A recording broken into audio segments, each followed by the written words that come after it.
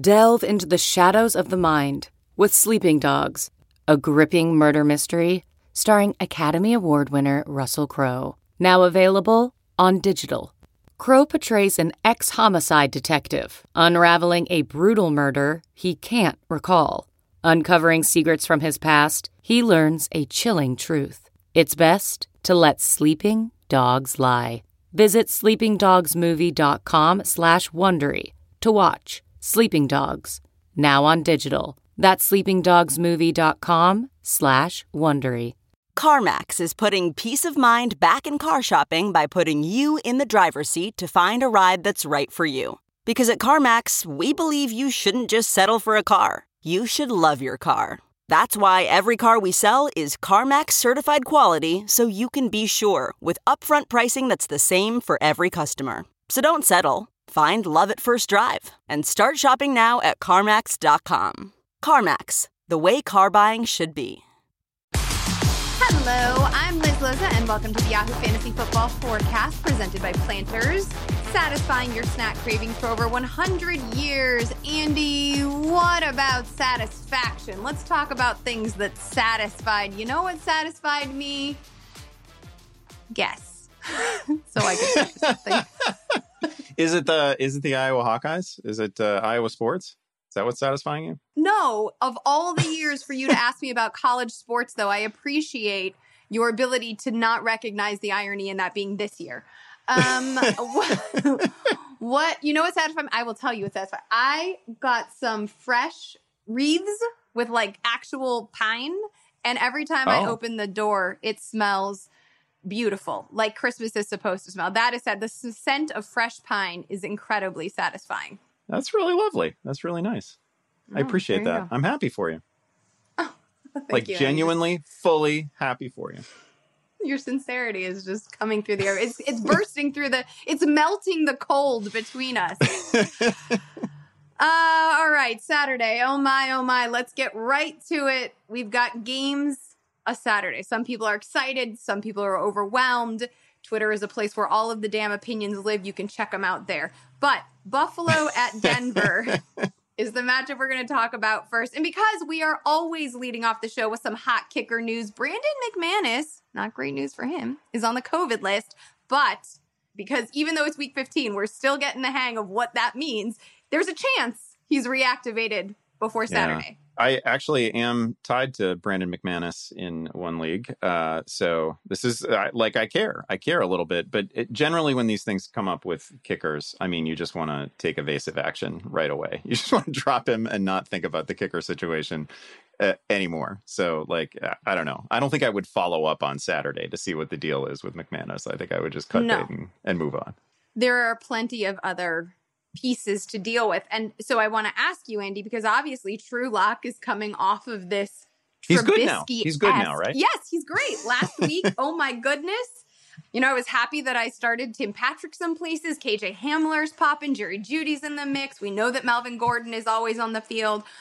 But if you were looking at these three receivers and you're comparing the matchup, who are you prioritizing? To me, I'll just say right now, it's still Tim Patrick, even though he didn't have the same stat line as Hamler last week. I'm still going to prioritize Patrick because he's been the most consistent and because of his touchdown upside.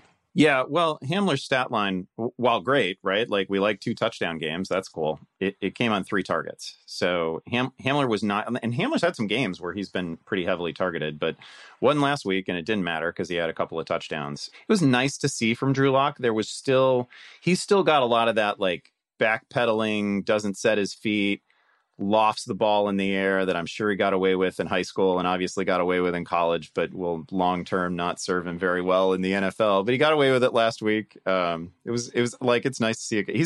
He's fun. He's kind of a fun, frisky quarterback who's not exactly competent at all times. If there's a receiver that I trust more than anyone here, it's definitely Tim Patrick, though. I mean, Tim Patrick's up to 6 touchdowns.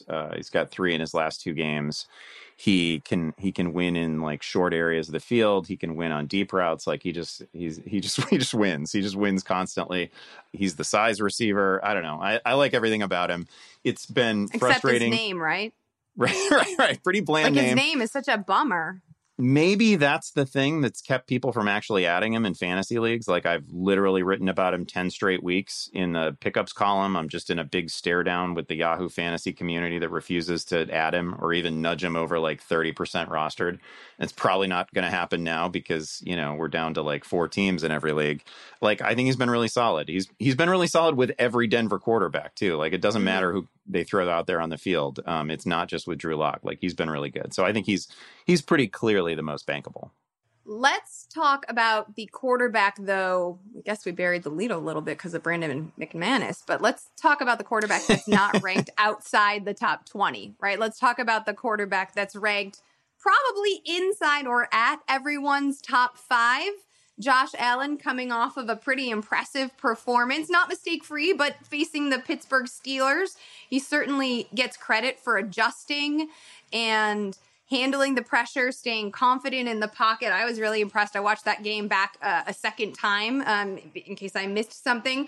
What I didn't miss, just as a side note, a personal me moment, was Dawson Knox dropping balls constantly and particularly in the red area of the field, which was incredibly frustrating. Regardless, I think Josh Allen is the story. Now, also a bit of news. There was some hope that John Brown might come back, but that has since been squashed. He is not expected to suit up in week 15, but I don't know, maybe no problem because Gabe Davis has stepped up when he needed to. And Cole Beasley, we've talked about time and time again. Beasley's definitely hitting 1,000 receiving yards on the season, which is super impressive because he used to be the guy in Dallas, right? Like, he would pop once a year. Fantasy managers would add him, and then they would drop him the next week when he went right back to like 2 catches for 25 yards. But he has become a bankable every week receiver. Gabe Davis scores a touchdown every week now. It doesn't matter if he's not even getting volume. By the way, the throw that Allen made, not even the throw, the setup for the throw, like that little shoulder shimmy that he did to sort of move around defenders to allow Gabe Davis to come wide open was just like the degree to which Allen has advanced, not just, you know, statistically, but just in a game watching perspective is really amazing. And obviously people in Buffalo appreciate it. I just man, has that guy come a long way from being a pretty sketchy passer when he came into the league. I mean, he's like his completion percentage is up 10% from last year. His yards per attempt is up like 1.5 yards per attempt.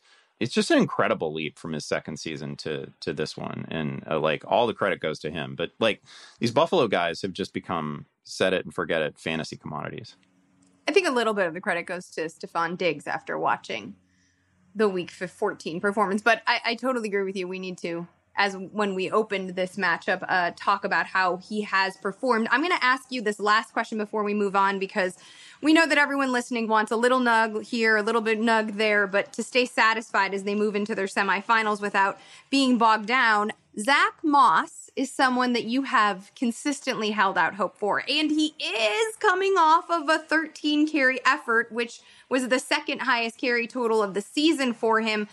Obviously, game flow salting away the game. Second, most of that production came in the second half of the game. Are you lured in at all, or are you going to move away? And the matchup is not easy, by the way, against Denver for him. Yeah, well, the matchup wasn't not that he, jumped off the page statistically or anything, but I think it was really valuable in real life that you saw that Buffalo could salt away a game against a really good defense by running the football, and he was obviously a major component of that. Out carried Singletary, I think it was 13-7, which is a huge development since he had seemingly fumbled away his role like the week before, right? So that was good to see him surge back. I've got him on like every dynasty roster.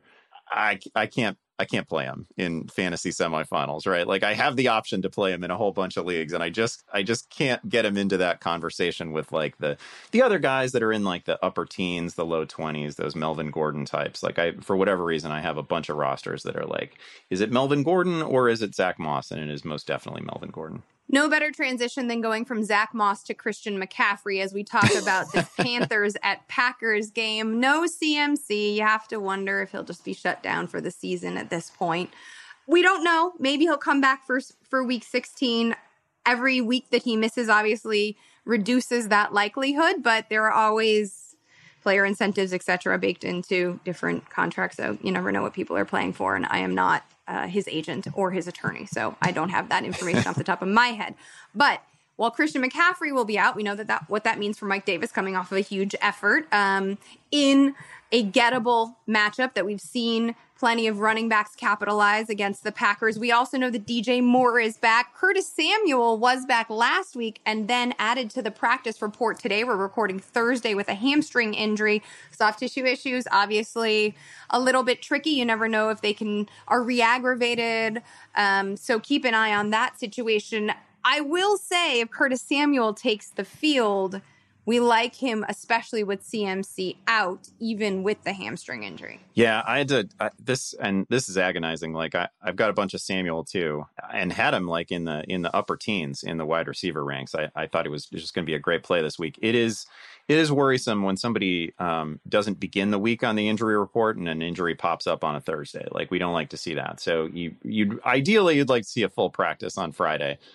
You'd at least like to see his involvement on Friday to reassure us that it's not anything terribly significant. But Green Bay has been, it's their, they may go into the NFC playoffs as the number one seed. Their defense has been a little bit of a problem. It's not bad.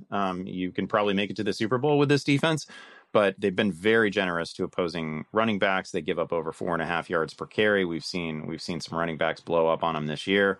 It's kind of a gettable secondary too. It's not really a stay away matchup. So I feel pretty good about all Panthers in this one. Even Robbie Anderson dealing with Jair Alexander and the other. Yeah, I mean, assuming Curtis Samuel plays, like then the volume being a little bit diminished.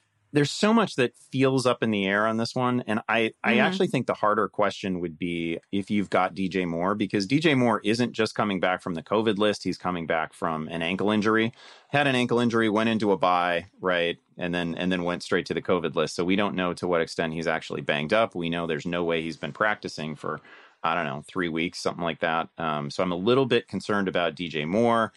Anderson has just been the volume has gone his way just absolutely every week, and it would be very difficult for me to steer clear of that here.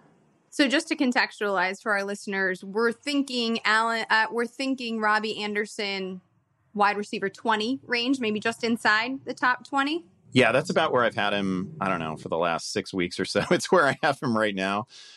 He's just such a good bet for somewhere between 8 and 12 targets each week, and there's just not that many receivers like that. It's been strange to see his role and DJ Moore's roles essentially reverse from what you might have imagined coming into the season. DJ Moore's the one with with all the air yards. He's the guy with the average intended air yards of like 13 point something. So he's been more the deep threat than Robbie Anderson, but Anderson has just been so bankable in PPR formats. It would be really difficult for me to go away from him in the fantasy semis. Week 15 intended air yard stat, Mr. Andy Behrens, everyone. Look at that. We've closed out Saturday, so let's talk about the early games on Sunday. First, we have Seattle traveling to our nation's capital. It's going to be Chase Young, Jonathan Allen, Montez Sweat, all versus one Russell Wilson, who, by the way, has taken 40 sacks so far on the season. Thank you, Carson Wentz. That's the second most, not the most, among quarterbacks on the season. I've talked about my personal attachments to the Washington football team, but I think it is fun to watch a team that is young and frisky and developing. And there's just so many interesting storylines. I should also mention at this point, Antonio Gibson is unlikely to play on Sunday. He's still dealing with that toe injury. Alex Smith, optimistic, but honestly, Andy, I feel like fantasy managers should plan on having Dwayne Haskins, which seems wild given where we were in October. Oh, yeah, absolutely. Like, I don't know. I'm a little bit hopeful for Alex Smith. It kind of feels like all bets are off for the offense if we don't get Alex Smith, which is a weird thing to say.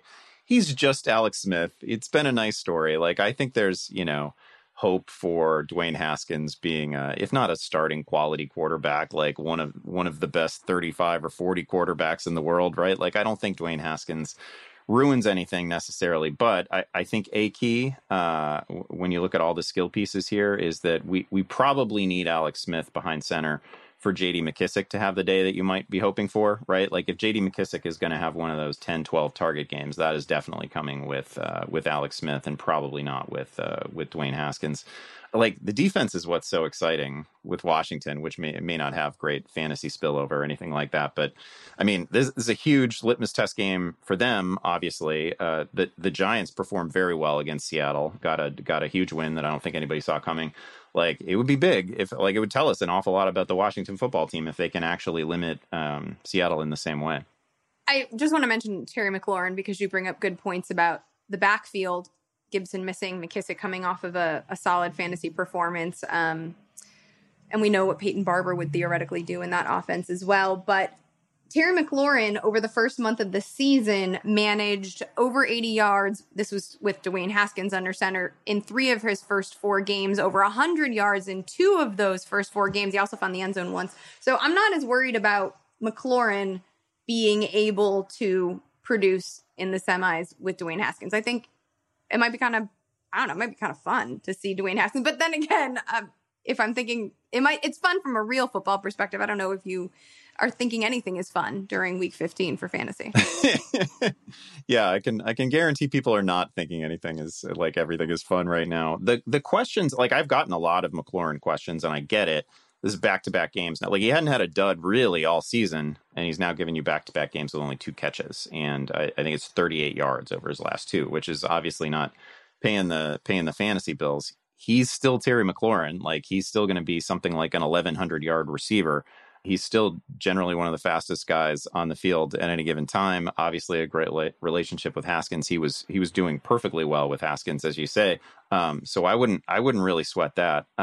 Seattle is a somewhat complicated defense. Like they've obviously been last against the pass all year in terms of total yards against. A little piece of that has always been that there are so many pass attempts against Seattle, especially early in the year. They were just burying teams early and forcing teams to go to the air. And so a lot of yards were piled up against them.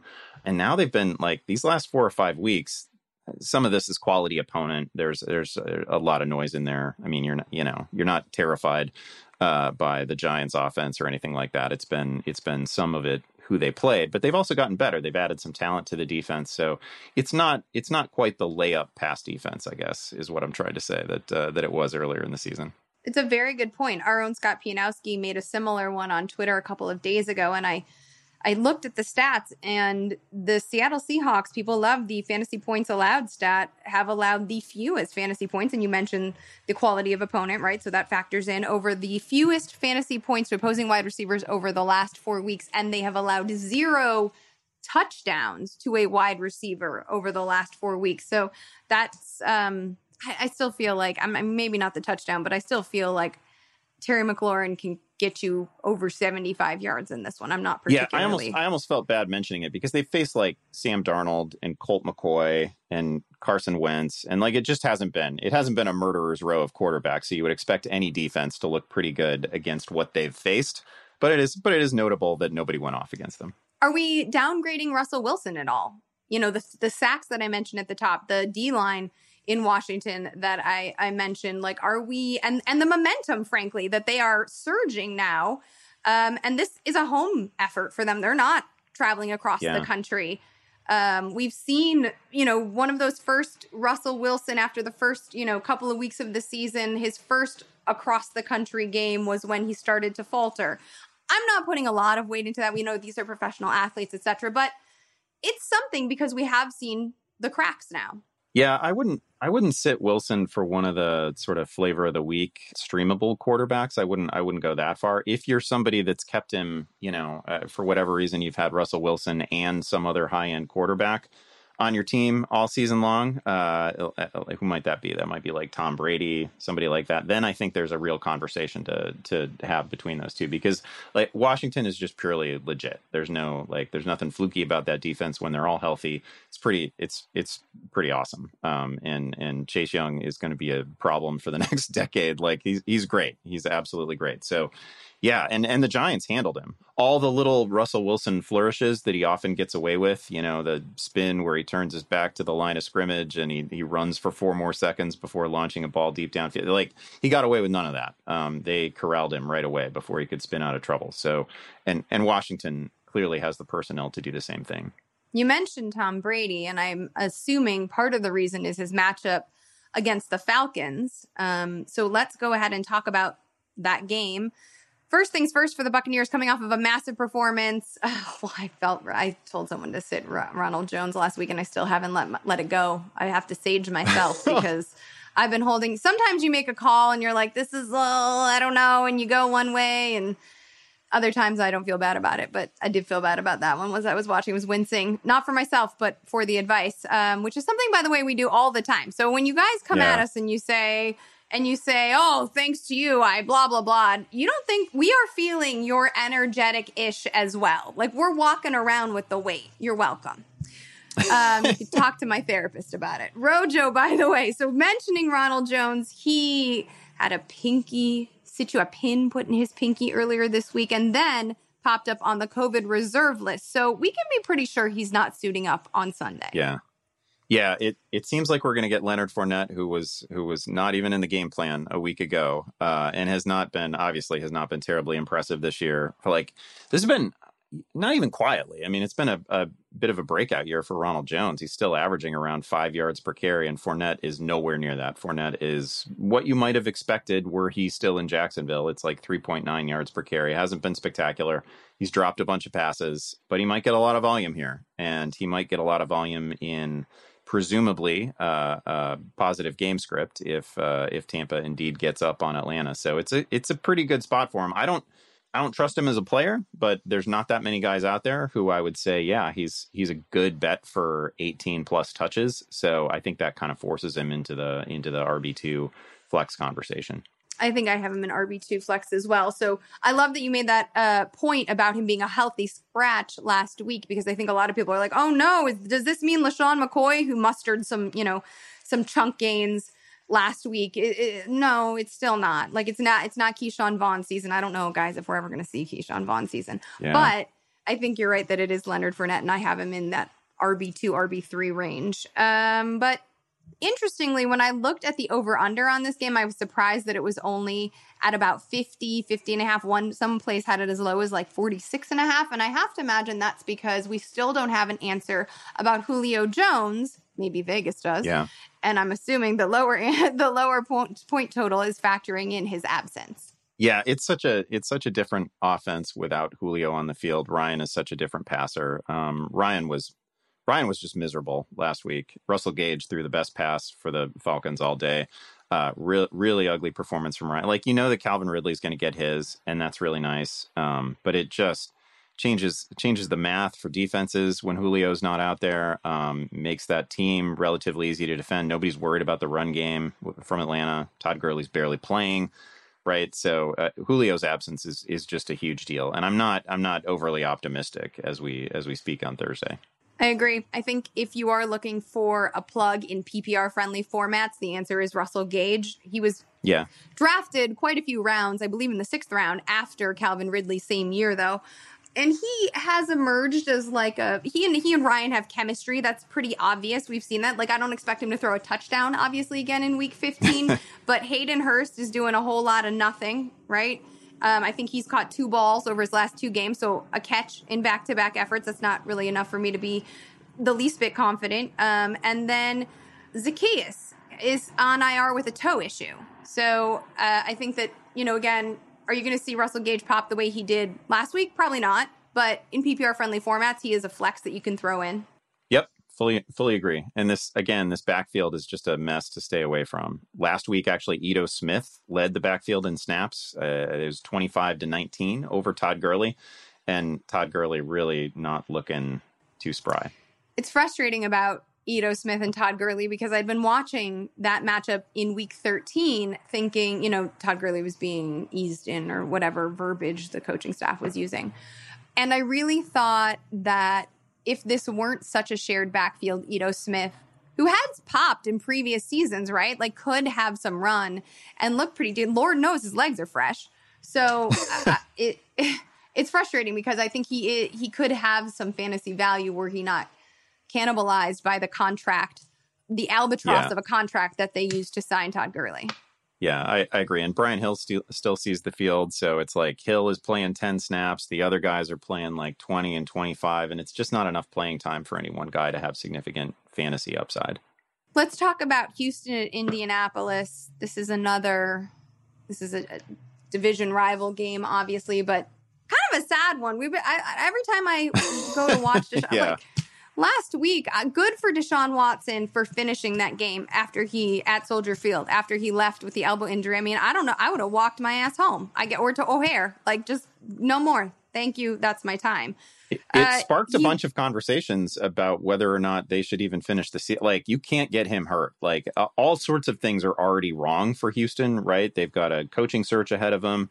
They traded away their draft. You can't get Deshaun Watson hurt, and we're at the point now where it's like, what are we even doing here? You always want to applaud these players for finishing tough, for being competitive, but I can't help think about RG3 and a coaching staff who didn't pull them, and he wasn't going to take his own ass off the field, right? Like, you see him limping around, and we already know that Watson has torn his ACL, and he's sacked consistently, and his O-line is nothing. And now, okay, fine, he gets Brandon Cooks back this week. Hooray. He gets David Johnson expecting to return. Fantastic. So David Johnson's going to put up, like, I don't know, like, he's going to run for 56 yards or some bull.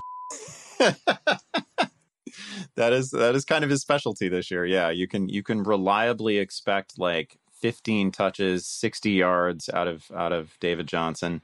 Probably not a touchdown in a difficult matchup, and that's why we bury him in the ranks. That's why he's, I don't know, an RB3 right now. So what would you do with Deshaun Watson? Noting the matchup, noting this defense, noting that there's like playoff implications for Indianapolis at play because they're in the same division, etc. How are you feeling about Deshaun Watson? Yeah, I don't feel good. And it's no disrespect to Deshaun Watson at all, right? Like, he's played phenomenally well. He's been like a pleasure to watch throughout this season. He's really been great. This record is not on Deshaun Watson, but I have him at like QB 11 right now. I mean, he's, if we were redrafting the NFL from scratch, he would be a top 5 quarterback, no question. I find him very difficult to trust in this one. I've got like Taysom Hill versus Deshaun Watson. I might feel a little bit better about Taysom Hill. I feel better about Tom Brady. Feel better about Ryan Tannehill. There's just a bunch of names that I've got ahead of Deshaun right now. Again, this is a difficult matchup. Indianapolis has been pretty good all season long against both the run and pass. That's a pretty legit defense. And without Fuller, an injured Brandon Cooks as your number one is not ideal. It's fine. It's not ideal. These are just not the weapons that we want in front of Deshaun, and he's clearly banged up too. I agree, Andrew. I have him as my QB 10 as well. I have him QB 10. You have him QB 11. I keep getting questions. Jalen Hurts, who we'll talk about a little bit later, or Deshaun Watson. And that, I think, is an interesting conversation. Like, that is one that gives me pause. And I think I'd probably lean toward, despite the fact that this is not reflected in my rankings, I would probably advise Hurts because I'm not sure Watson finishes this game.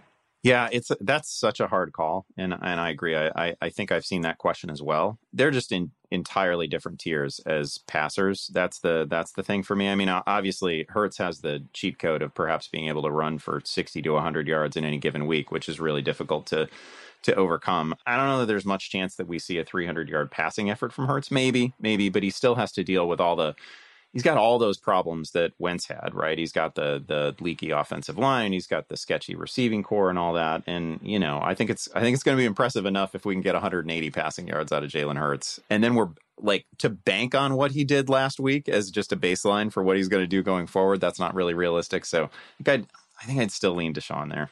Okay. That is fair. For the record, I have him projected for just over 100. I have him just over 200 passing yards, but we'll talk about him when we get there. Phillip Rivers, league winner. What's up, baby? Against this defense. Who's not coming? I think, so we all know we're starting Jonathan Taylor. Like, we're not yapping about it. If you waited this long and it finally happened, congratulations. There are a lot of players like that.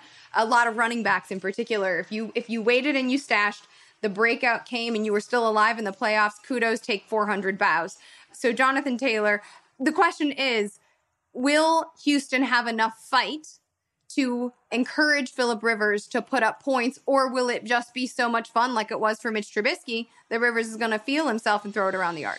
Yeah, Mitch had a great half, right? And then didn't have to do anything in the second half. So whatever you get, I hate to think that it's just going to go that way for Houston for the rest of the season, but I do expect it to kind of flow that way this week. Whatever Phillip Rivers does for you probably has to happen in the first half of this game. I would expect them to get up and then ride Jonathan Taylor, who's, as you say, it's like 3 straight 90-yard games. Has been really good. He's finally taken over in the backfield like a month and a half after you wanted it to happen. But Rivers has also been like, he's just 2 or 3 touchdowns every week for like the last month and a half. So he's been pretty reliable. But the problem with Rivers, you have the Jacoby Brissett thing to worry about, right? He's got his own little Taysom Hill problem where they run somebody out of the field when they get inside the 5-yard line. That's a huge nuisance. It takes away some touchdown potential. So Phillip Rivers has just become the sort of quarterback where the floor and the ceiling are really close, and the floor is like 2 touchdowns and 250 yards, and the ceiling is like 290 yards and 3 touchdowns and a pick. There's always a pick in there. You don't quite crack the top 10. Like, he's fine. He probably won't be the reason that you advance in the playoffs, but you can start him, but he's just not going to be like a week winner for you.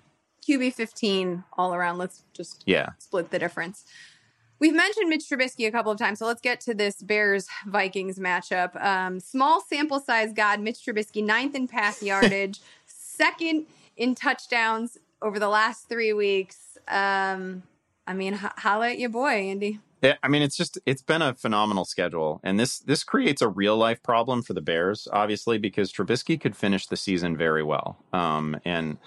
It's as long as this front office stays in place, then they're going to want to convince themselves that this is really a thing and these are real gains. And just a lot of it has obviously a great deal to do with the schedule. They've seen Detroit, they're seeing Minnesota, they're going to see Jacksonville, they've seen Houston, like all of these soft defenses. And Mitch has delivered. Like, to his credit, he's delivered. He's always been good in situations where the first read is there and the ball flies out of his hand. And like, he's had some games. I can't say that he doesn't have any of the traits that you want to see in a quarterback. Obviously, long term, he still misfires a lot, but we're not talking about a good defense here. So I think Mitch is very much in the QB1 conversation. I might have a bold prediction about Mitch later in the pod. Like, he's like, I don't think he's good. I don't think he's good necessarily. But this Bears end of season schedule is just incredible, and it gets easier from here too. So I think he's probably in for another good week. And this is where we have to face the seasonal fantasy conundrum of reconciling the difference between a real life quarterback that's good and a good fantasy quarterback. So I will wait patiently for your bold prediction. Let's go further down the Bears depth chart. I do want to mention, you mentioned that the Vikings defense is not #good. They're also going to be, they're banged up. They're likely to be without Eric Kendricks, which I think behooves a lot of the Bears offense. In particular, Cole Kmet, who was on my deep sleepers list last week after running 33 routes in back-to-back games. Of course, it was Jimmy Graham who ends up scoring the touchdown, but I would not give up on Kmet yet. I do like him in this matchup. He, I believe, drew 7 targets, so he got the volume and Graham got the touchdown. But, if you're living the stream, go ahead and continue to use Kmet in this one. Yeah, this is 2 games in a row that he's outsnapped Jimmy. Like, it was weird that Jimmy Graham even got on the field to catch a touchdown pass because Kmet is playing ahead of him. And this is 2 weeks in a row with 7 targets for him. So the volume is pretty steady. And like, as bad as tight end has been this year, I actually think Kmet is in the starting discussion. If you're in like a 14-team league and you are not the guy who drafted a guy or a woman who drafted Kelsey this year, right? Like, I think Kmet is very much in the starting conversation because there's just not that many tight ends that are a pretty solid lock for 6 to 8 targets. How about our boy David Montgomery coming up with it? Last week during the halftime show, Matt asked me, and this was during, like the first quarter and a half of the Bears game, what are you thinking about David Montgomery? And I was like, I think he might be like RB15, RB14 throughout the rest of the season. That was a conservative estimate. I think he's like an RB10 through the rest of the season, especially as you're mentioning the schedule against Jacksonville next week. it's not just Minnesota. It's like this has just been an incredible runway for these guys. Like it was Green Bay, then Detroit that at the time was giving up the most fantasy points to opposing running backs, then Houston, now Minnesota, and then it's Jacksonville, and then it's Green Bay again. Like this is just going to be an incredible run of games for Montgomery. It's going to be hard to screw this up because he's also like he's getting all this receiving volume now too in the absence of Tariq Cohen. I mean, he's very reliable in terms of like 18 to 22, sometimes 24, 25 touches. Like, the volume's going to be there. These Ds are just so soft that he's playing down the stretch. I mean, like Minnesota needs this game. This could actually end up being sort of a, mired in the mud slap fight of a game, right? Like the loser of this game is definitely out of it. The winner is still clinging to some sort of playoff probability, right? And the loser of this game is just leaving town. They got no hope. But so it's a super meaningful game if either of these teams really thinks that they can do anything in the postseason. But yeah, it's just a crazy schedule for Montgomery. He's taking full advantage of it. Let's talk about the Vikings then, though, because you're making a great point. This is a home game for them. They're obviously the favorite. You imagine that Trubisky's going to be chasing points. I believe last time I checked, the Bears were actually only 3-point underdogs, but Kirk came back down to earth last week, 225 yards, 1 touchdown versus Tampa Bay. So not a particularly great matchup again this week against a Bears team that might have some Bears defense, more specifically, that looks like they still got some fight left in them.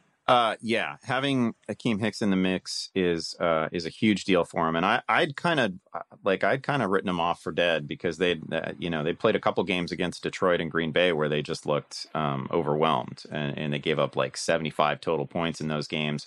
Huge efforts from Rodgers and Stafford, but they came they were great last week. They were really, really good, and that's going to present a problem. Like what Minnesota wants to do, to basically throw the ball to 2 people. They lean heavily on Dalvin Cook, and if they have their way, then Kirk is only going to throw the ball 20 to 25 times. I don't know if that's going to be the script here because the Bears have been such a just schizophrenic defense, so bad for a couple games there, and then came back to life against Houston. And if we get that effort against Minnesota, like this game could end up, I don't know, this could be one of those weirdly ugly 19 to 16 sort of games. That could definitely happen.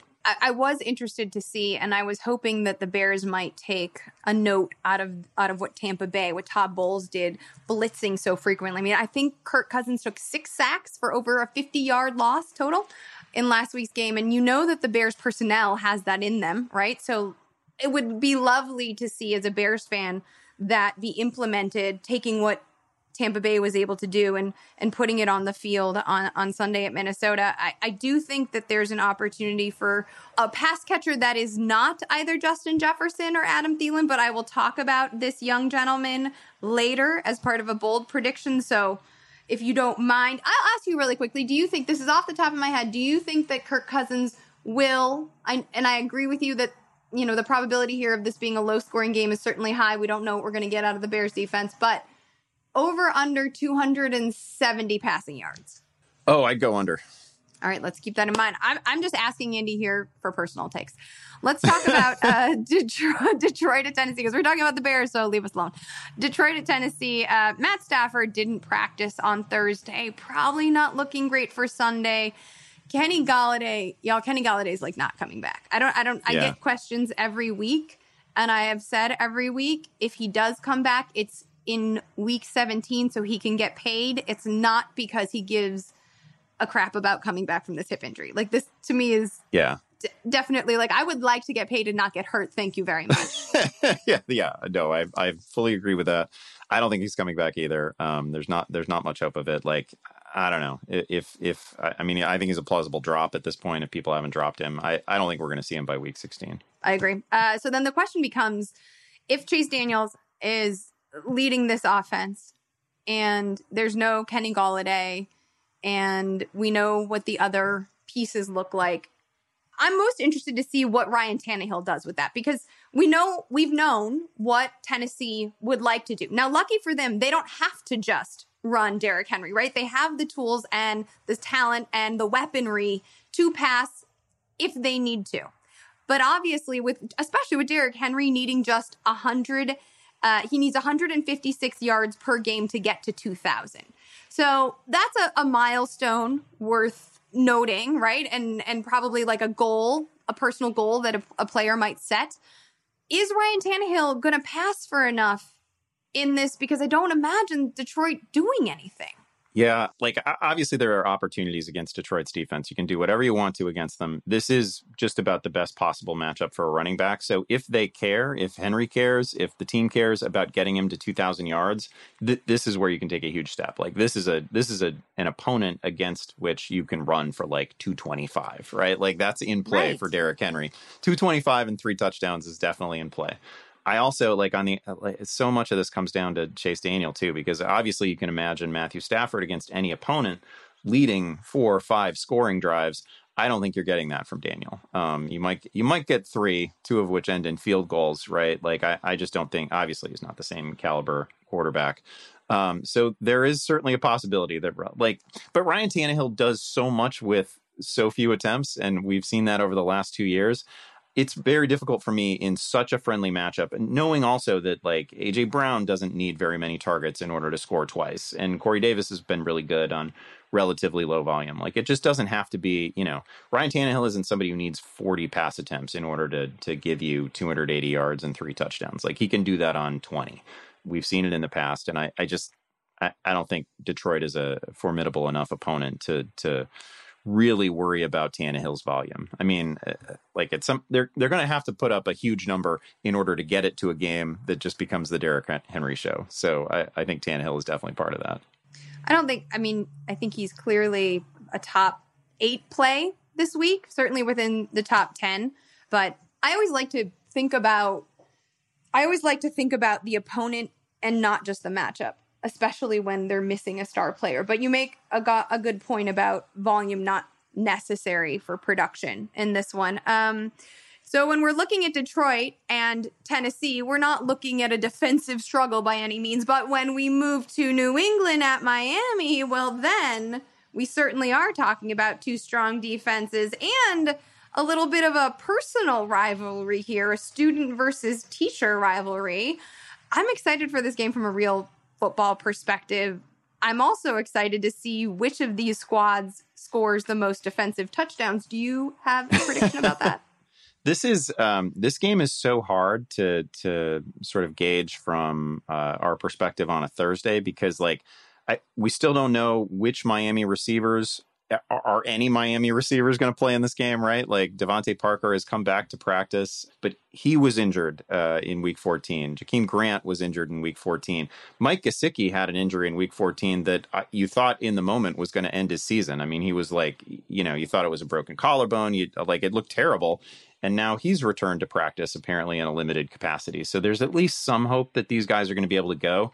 And that's going to, I was really impressed by Tua last week. And I have been mostly impressed by Tua throughout the season. I still think, I'm getting to a point where I now think that maybe the difference between him and Ryan Fitzpatrick isn't so substantial that it wasn't worth just rolling him out there. Like he's been very good. Like the first interception he threw was just not even his fault at all. It was in the hands of his receiver. He's been lucky on a couple balls that he's thrown this year that could have been picked off, but he's so much has changed about him. And in his first few games that we saw from Tua, he wasn't really pushing the ball downfield. Now he's in the top third of the league in air yards per attempt. Now he's really pushing the ball down the field. When he's got his full complement of receivers, that's a pretty fun offense. And I hate to just fall back on the idea that, Bill Belichick can shut down any rookie quarterback because he did do it with Justin Herbert. There's a possibility that we get that.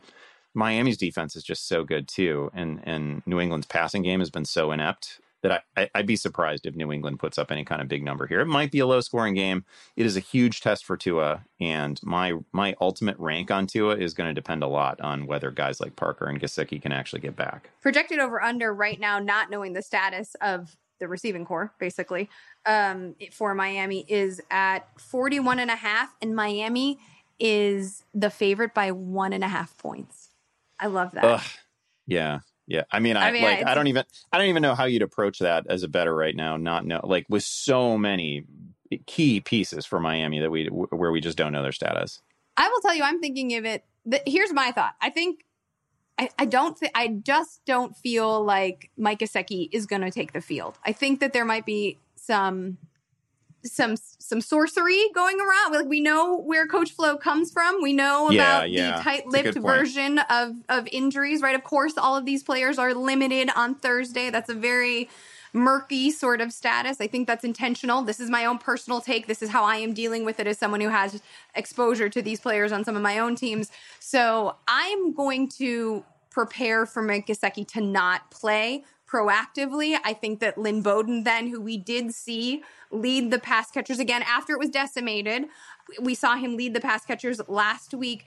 The interesting thing to me about Bowden and Gesicki is that Gesicki he works well, and Harmon has mentioned this, with Tua because of the timing and accuracy that Tua leads with. And that works out really well for an uber athlete like Gesicki, especially given that he's being used as a slot weapon. Lynn Bowden also is taking the majority of over 70%, in fact, same percentage nearly as Gesicki, smaller sample size, obviously, out of the slot as well. So I think that is the substitution, especially when you look at the part of the field that they're most working in. And the exciting piece about Bowden, not just the dual eligibility, you're welcome. You can continue to write thank you letters to Ty Montgomery for that bullshit. But the fact that you can use him as a running, he was drafted as a running back, but he's being used as a wide receiver. And he is really shifty in space. Like, that's the exciting thing about him. And this is a guy, if you want the moonshot and you're not going to get, I can see him tearing off a 40-yard after the catch gain. Oh, absolutely. Super fun player with we talked about it on the Pickups podcast. His collegiate usage was crazy, right? Like, he was a quarterback who led the team in rushing and also led the team in receiving. And the year before had been like a volume receiver, like 700 plus yards. He's done a little bit of everything. Like, he has absolutely every tool. Like, and that's exactly what Miami needs right now, because everyone is banged up. Literally everyone in the backfield is banged up or sick. Everyone in the receiving core that matters is dealing with an injury. So he's a perfect chess piece for him right now. Super impressive player. Like, I don't think that Lynn Bowden can overcome, great coverage, but I don't think we're going to see a shadow corner or anything like that on him either. Really fun player. Jacksonville at Baltimore, whatever was old is new again, because Hollywood Brown, Miles Boykin, and James Prochet are all on the COVID reserve list now for Baltimore. But hey, good news. Dez Bryant can set down his wine glass because he has been activated off of said list. Yeah, that news actually led me to pick up Willie Snead in a handful of leagues, and he's become like a really kind of thorny sit-start decision for me. I've got a couple of, I don't know, I've got some work to do on Willie Snead because I'm trying to talk myself into it. It's one of those things where I'm probably going to spend the next 2 days just talking myself into actually starting him, as it could go bad for Willie Snead. It often does. It could easily be 2 catches for 22 yards. He does have 2 touchdown potential, though. We've seen it before. This receiving core has gotten really thin now. I feel like it's probably just going to be Andrews and Snead. Of course, this is also one of those games where, Baltimore had a bunch of these early in the season where it just wasn't a competitive game for a long enough period of time for for Lamar to really rack up stats, right? This has that feel in abundance. It's entirely possible that this is not a particularly competitive game and we just don't get much out of Lamar at all. Well, that's because the defense as we talked about with Detroit, right? You can do anything you want to them. So This is an opportunity to just get out of there as fast as possible, run the ball, be done with it. J.K. Dobbins has worked his way up our rankings since definitely since the summer, but certainly over the season. He's now in that top 15 range. You've got Gus Edwards in that 25-ish range. Would you say that's about right? About 10 spots behind?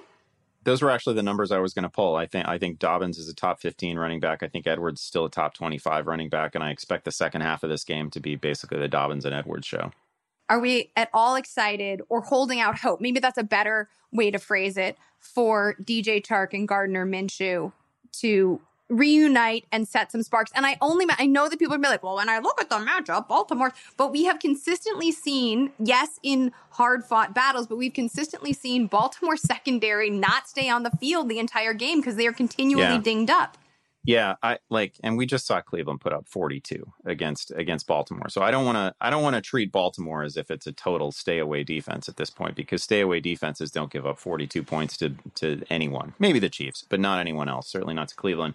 So I think it's plausible anyway. I forget what Chark's price is in our daily game right now, but it's really cheap, and I've been tempted by it because he is by far the most talented player who's available at I don't know what it is, $18 or something like that. He's very cheap. $17. Yeah, it's really cheap, and you can't find that kind of talent at 16, 17, $18. So I have been tempted by that. It is better that they have finally gone to, not that Gardner Minshew is a world beater by any means, but he is pretty clearly their best quarterback. I don't even think that's debatable. So it helps Chark there. I am excited to see James Robinson have another game against a pretty good defense. That's just been, I don't know, kind of low key the best, one of my favorite fantasy stories of the season, because he just does it against everybody. He does it against every opponent, no matter who you put in front of him. He's good for 80 plus yards, usually a touchdown. He's been really fun. San Francisco at Dallas. Deebo Samuel, he's dealing with a hamstring injury. He's going to be out for a while, maybe the rest of the year. So in his stead, though, Brandon Ayuk has looked incredible. He is a top 14, 15 play this week. Certainly a solid wide receiver, too, especially when given the matchup. Raheem Mostert not looking good for Sunday, so that to me means it's Jeff Wilson time. I always love Jeff Wilson time. I love the story of Jeff Wilson. I love that he got back onto the field after having himself a run and then being hurt so dramatically earlier in the season. And if you're talking about values, my goodness, Jeff Wilson in daily is an incredible value. He's only $18, which is at Dallas a perfect flex price if you want to go a little more expensive with Derrick Henry or one of those running backs, David Montgomery, who's, more highly priced. Yeah, I feel like Jeff Wilson was the ad of the week, certainly, widely available in Yahoo leagues coming into this week. And there's a chance, even if Mostert's able to play, and I think he was limited on Thursday, but and this is a guy who got an MRI on Monday, right, and has dealt with ankle issues all year, and has been pretty much in a job share since coming back. So there's no chance that Raheem Mostert takes over that backfield off of this week, off of this practice week. That's not happening at all. We're definitely seeing Jeff Wilson get I would say on the low end, 14 carries in this game, and it's Dallas. It is the defense that ranks dead last in the NFL at defending the run. They give up 160 rushing yards per game. They give up 5+ per carry. It is an exceedingly friendly matchup. So I think Jeff Wilson is if you can still find him on a waiver wire, there's a good bet that I would start him over anybody that you might happen to have in a flex right now. We wanted to say thanks again to our sponsor for this episode, Planters. When you want to satisfy a salty craving, Planters has you covered. Their deluxe mixed nuts are roasted to perfection and seasoned with sea salt, giving you the crunchy texture and enhanced flavor you crave. Stay satisfied with Planters Deluxe Mixed Nuts. Sunday late games, Andy, let's go. Potential Super Bowl preview. The Chiefs at the Saints. When I initially set my rankings, thank you, actualiers on Twitter, I believed that Drew Brees was going to make his way to the field for this game. I thought that would be strategic, actually. But it doesn't look like that's going to happen. So now I've got Taysom Hill as my QB 11, and I'm lumping it. Yeah, there have been a few mixed signals on Drew Brees. It was just such a terrifying injury. I mean, every once in a while, I think back to the actual carnage of that injury. 11 broken ribs and a collapsed lung is just if he can make it back to the field by week 16, week 17, that would be super impressive. Taysom Hill he's not a clinic as a passer, right? It hasn't been perfect. But he hasn't been bad either, and the rushing upside is so clear, and the likelihood that he gets 10 carries in every game, and he's good with those carries, is promising. And then the fact that Alvin Kamara was suddenly involved as a receiving threat again last week was, first of all, huge sigh of relief. Anybody who's tied to Alvin Kamara, that was great to see. Saw 10 targets, caught 7 of them.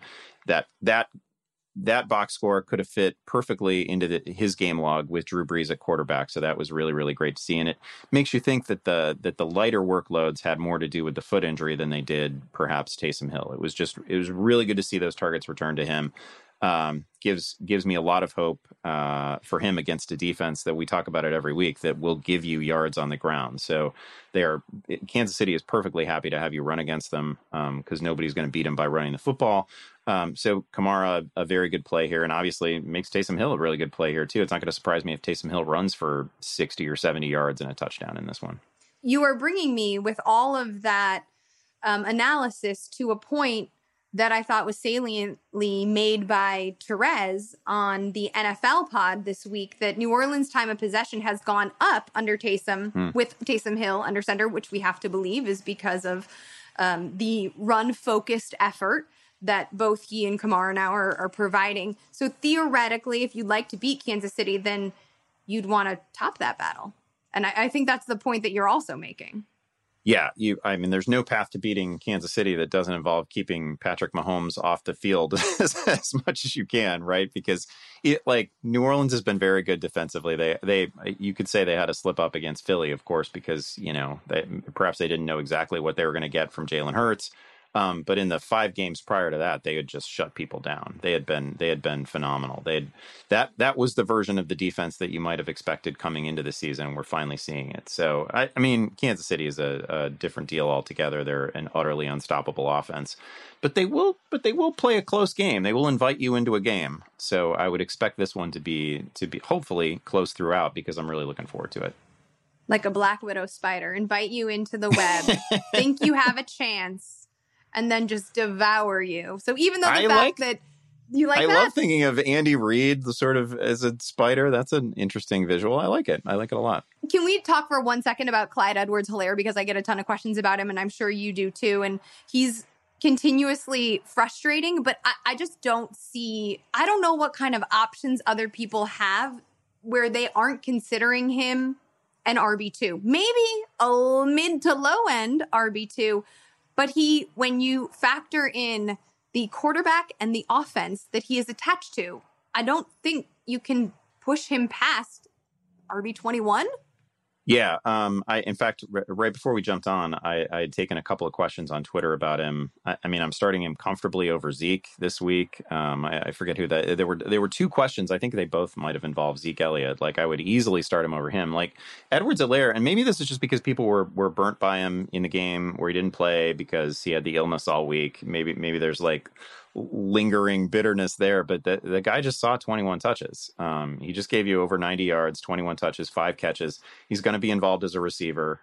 So there's no worry about game flow there. And it was that workload was absent when Le'Veon Bell first arrived, right? There were legitimate worries, I thought, about Edwards-Helaire's role because he was just playing over 50% of the snaps, and they were getting Le'Veon Bell on the field as much as possible. And then, last week, actually, even though he didn't give you a touchdown, maybe it wasn't particularly helpful fantasy-wise, that workload alone makes me feel really good about him. In this game, going to be a lot of points in this game, and he's still tied to Kansas City's offense. So I want somebody who has the potential to get 20 touches in Kansas City's offense. And even though Le'Veon Bell is confused, that doesn't mean you have to be, because Andy and I just cleared it up for you.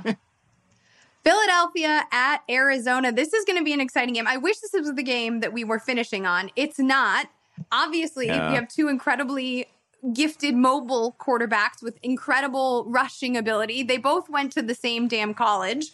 That's also a storyline. Biggest injury note on Philly is that Rodney McLeod is done for the year with an ACL. Darius Slay is in a concussion protocol, and Avonte Maddox is dealing with a knee injury. So when I projected this game, I was on Fearless Forecast for quarterbacks. I think this is an opportunity for Kyler and Nuke last week was pretty good for Nuke, but I think this is an opportunity for Kyler to do both things. Oh, yeah, absolutely. And it was good to see Kyler. Kyler had playing with the shoulder injury. He'd had 3 straight games with only 5 carries, and nobody was ever going to maintain the kind of pace that he was on as a rusher, right? It was a touchdown a week. It was just really good last week to see him getting back to, I think it was 13 rush attempts. Don't even worry about the results. It was just great to see him running again. It's hugely valuable for fantasy. This obviously a friendly spot against a banged up defense. Nuke Hopkins isn't somebody that you're really, oh gosh, do I start Nuke or not? But I think it makes him super appealing in DFS. Yeah, I think in any given week, Nuke can give you 10 catches, 150 yards, and that is definitely on the table here. I think it also helps you figure out your roster balance, right? Because some of these players, when we talked about endlessly Kyler Murray. Are we going to sit him? Maybe for Josh Allen in a particular week, but not for, I think Jared Goff was the stream of the week, whatever. But I think when you're thinking, you're not going to sit Nuke, right? And this isn't a start your studs conversation, but it is helpful in roster construction because if you are anticipating a potentially flat effort from Hopkins versus an opportunity where we know he has the ability to boom, and we've seen that, then you're going to probably flex your players differently. Oh yeah, no, it's a really good point. You don't have to think so much about those high variance guys. You don't have to think, wow, well, once a season I might get 2 touchdowns out of name the player, Willie Snead in my case, right? Like you don't have to think about that. You can just take the bankable points because you're definitely getting a big week from Nuke. And I wonder too if that. I'm interested to see, and I think the league, frankly, certainly Philadelphia is, what that means for Jalen Hurts, because we anticipate that he's going to have to throw some in this one. He is not necessarily just going to be able to run for over 100 yards and call it a damn day.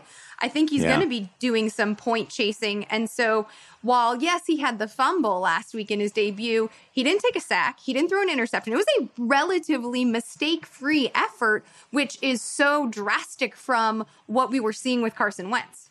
Yeah, he is still, like, his last 2 games, he's 22 of 42 as a passer, which is not great. And his receivers aren't helping him. Yeah, no, it's another problem. Like and that was always the discussion with Carson too, is it's just really hard to separate the player from the team context, obviously. And if the pass rush is getting on you right away, Carson doesn't have Hurts' rushing ability.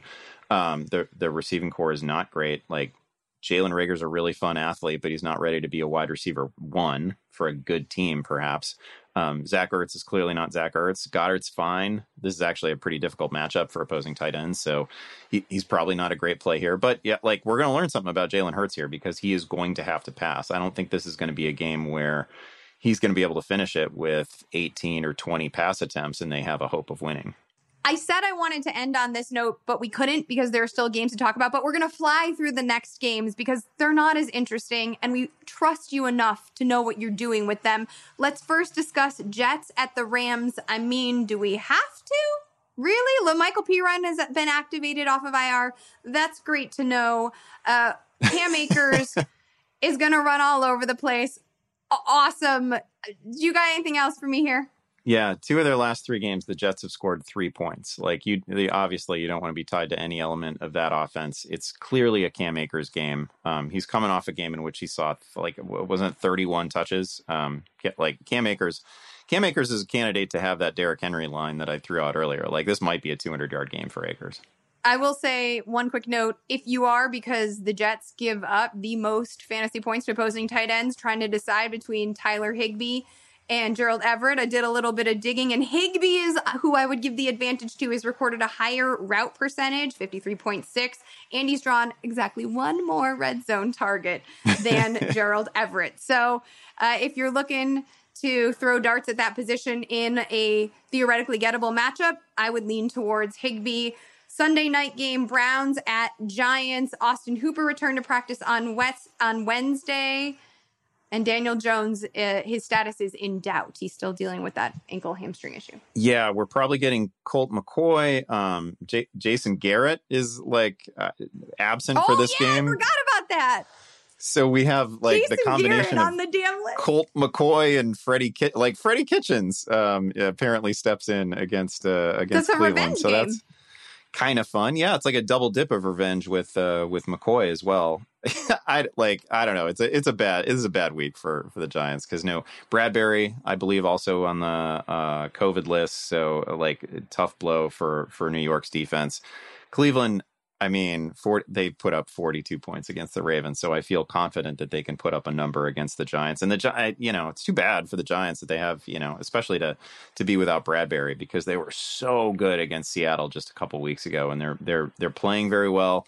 They clearly need to get Daniel Jones healthy, though, and it doesn't sound like he's going to be good to go here. I have a difficult time imagining that the Giants can hold this Browns team. It feels weird to say still with the Browns, but I'm doubtful they can hold this Browns team under 28 points. Okay, so I love that you mentioned the Bradbury injury. Rashad Higgins coming off of a 68-yard performance, but also he found the end zone, 10 targets. Do we like... This is always the conundrum. This is why I like to think about game flow and kind of like project out what I imagine could happen, because you look on paper and you're like, well, okay, like I think that probably sets up well for Higgins. But like we also know what kind of offense Kevin Stefanski wants to run. And I'm not anticipating another 10-target effort out of Higgins. Yeah, I think if I had to forecast both him and Jarvis Landry, I would probably come in around 55, 56 yards for both of them. Certainly, this is not a game where Cleveland is going to be forced to throw. Like, that's just not going to happen. They're not going to fall behind by multiple scores. I mean, it would take something ridiculous happening on special teams or defense for the Giants for that to happen. So that's just kind of out of play for me. Certainly sets up as a game that you would expect to be Kareem Hunt and Nick Chubb again and again and again. Another 20-plus carry game for Nick Chubb. Another, 15 touches for Kareem Hunt. And probably low volume for Cleveland's receivers. Although Mayfield's been really good lately. I don't have anything bad to say about Baker Mayfield. What a crazy season. Like, remember there was that moment in that Cincinnati game where we were like, oh man, are they going to have to pull Baker Mayfield because he started like 0 for 3 or 0 for 4, and then he completed every other pass he threw that day and ended up with 5 touchdowns, and now he's coming off back-to-back 300-yard games. Like, we felt this close to a benching of Baker Mayfield, and now he's he's been, relatively speaking, he's been lights out. I mean, the simplification, like if we do the math, one thing that seemed to muddy all of the waters is now missing, which allows him to maybe relax a little bit more and find the receiver that he has the most rapport with. And he has had the most rapport with. But Landry's been great. Higgins has been great. Their touchdown celebrations have been great. I'm looking forward to that. Awesome. All right. Monday night game. We've got Pittsburgh at Cincinnati. Yeah. If you thought that Brandon Allen was a tough watch at quarterback, Ryan Finley is going to he's been taking first team reps at practice because Allen's got a knee issue. So this is, I don't really have any words. I don't think you're starting. I thought maybe last week there'd be some room for Tyler Boyd. And we talk about the deficiencies and the injuries that Pittsburgh is dealing with. They've also had a little bit more time now to just rest, frankly, right? Like their schedule was a little bit hairy there over the past couple weeks, and the turnarounds were quick. I don't want to start a Bengal in week 15 and try to galaxy brain this situation. Nope, can't do it. I don't think that Ryan Finley is good enough to support even like a single surefire starter at receiver. So I wouldn't do that. The backfield has gotten incredibly muddied. Three different guys are involved. You can't start any Bengals. Not in a must-win fantasy semifinal. The Steelers defense might be the start of the week. Good call. On the Steelers offense, you got James Conner dealing with an injured quad. Obviously didn't perform particularly well or well at all, completely inefficient, coming off of his stint on the COVID IR list. This is a big spot, I think, for Big Ben and the offense to bounce back, to shake the past 2 losses and maybe regain some mojo heading down into the postseason. I think that, this isn't brilliant analysis, obviously, because the Steelers haven't been able to run the ball the whole damn season, but I think this is an opportunity for the passing game to not feel as heavy as it's felt over the past 2 weeks. Does that make... Yeah, this is like a sparring partner of an opponent, right? The condition that Cincinnati's in right now. So it's a spot where you would think that Pittsburgh can just fix a bunch of stuff. Like they can make themselves feel good about their run game, and maybe that's Benny Snell in place of James Conner if Conner is too injured to go. They can try to make Deontay Johnson feel good about his hands again. Like they can just, they can address some things that are obvious red flags right now. But it shouldn't be a particularly competitive game. Looking ahead to Sunday, let's make some nutty predictions thanks to Planters. Andy, what is your nuttiest prediction for Sunday's game? Oh, give me Mitch Trubisky. I can't even say it without laughing. Give me Mitch Trubisky as a top 10 fantasy quarterback. I think this can happen. I think this can definitely happen. He's in this wonderful stretch of games that the Bears have to close their season. It's Minnesota this week. They rank 26th on the season against the pass. They give up 7.5 yards per attempt. They're banged up. We might not have Eric Kendricks in this one. Like, this is a spot where Mitch can at least match his stats from last week. I think he can give us 260 and 3 touchdowns. Few rushing yards as well. This is a definite start your Bears week. Andy, you really were nutty. What a nutty prediction. I like it, though. In fact, I like it so much that I'm going to try to get nutty with the exact same matchup.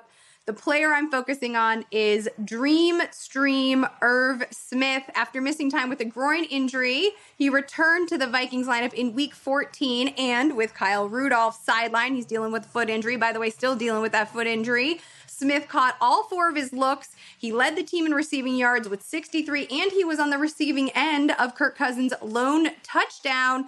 Like I said, Rudolph's still dealing with that foot injury. I don't think he takes the field on Sunday. If that is the case, then I think Smith is going to be nuttily featured once again. The Bears defense has allowed the 3rd most points to opposing tight ends. And in fact, back in week 10, when they faced the Vikings, they gifted Kyle Rudolph with a top 12 fantasy finish. Woo! Those were some pretty nutty predictions right there. What can you say? We're a bit nuts. Thanks again to Planters, and we remind you at home or wherever you are to stay satisfied with Planters. All right, Andy, the penultimate episode of the 15th season of FFL is this Sunday, 90 minutes before kickoff. Wherever you are, we're live that entire time.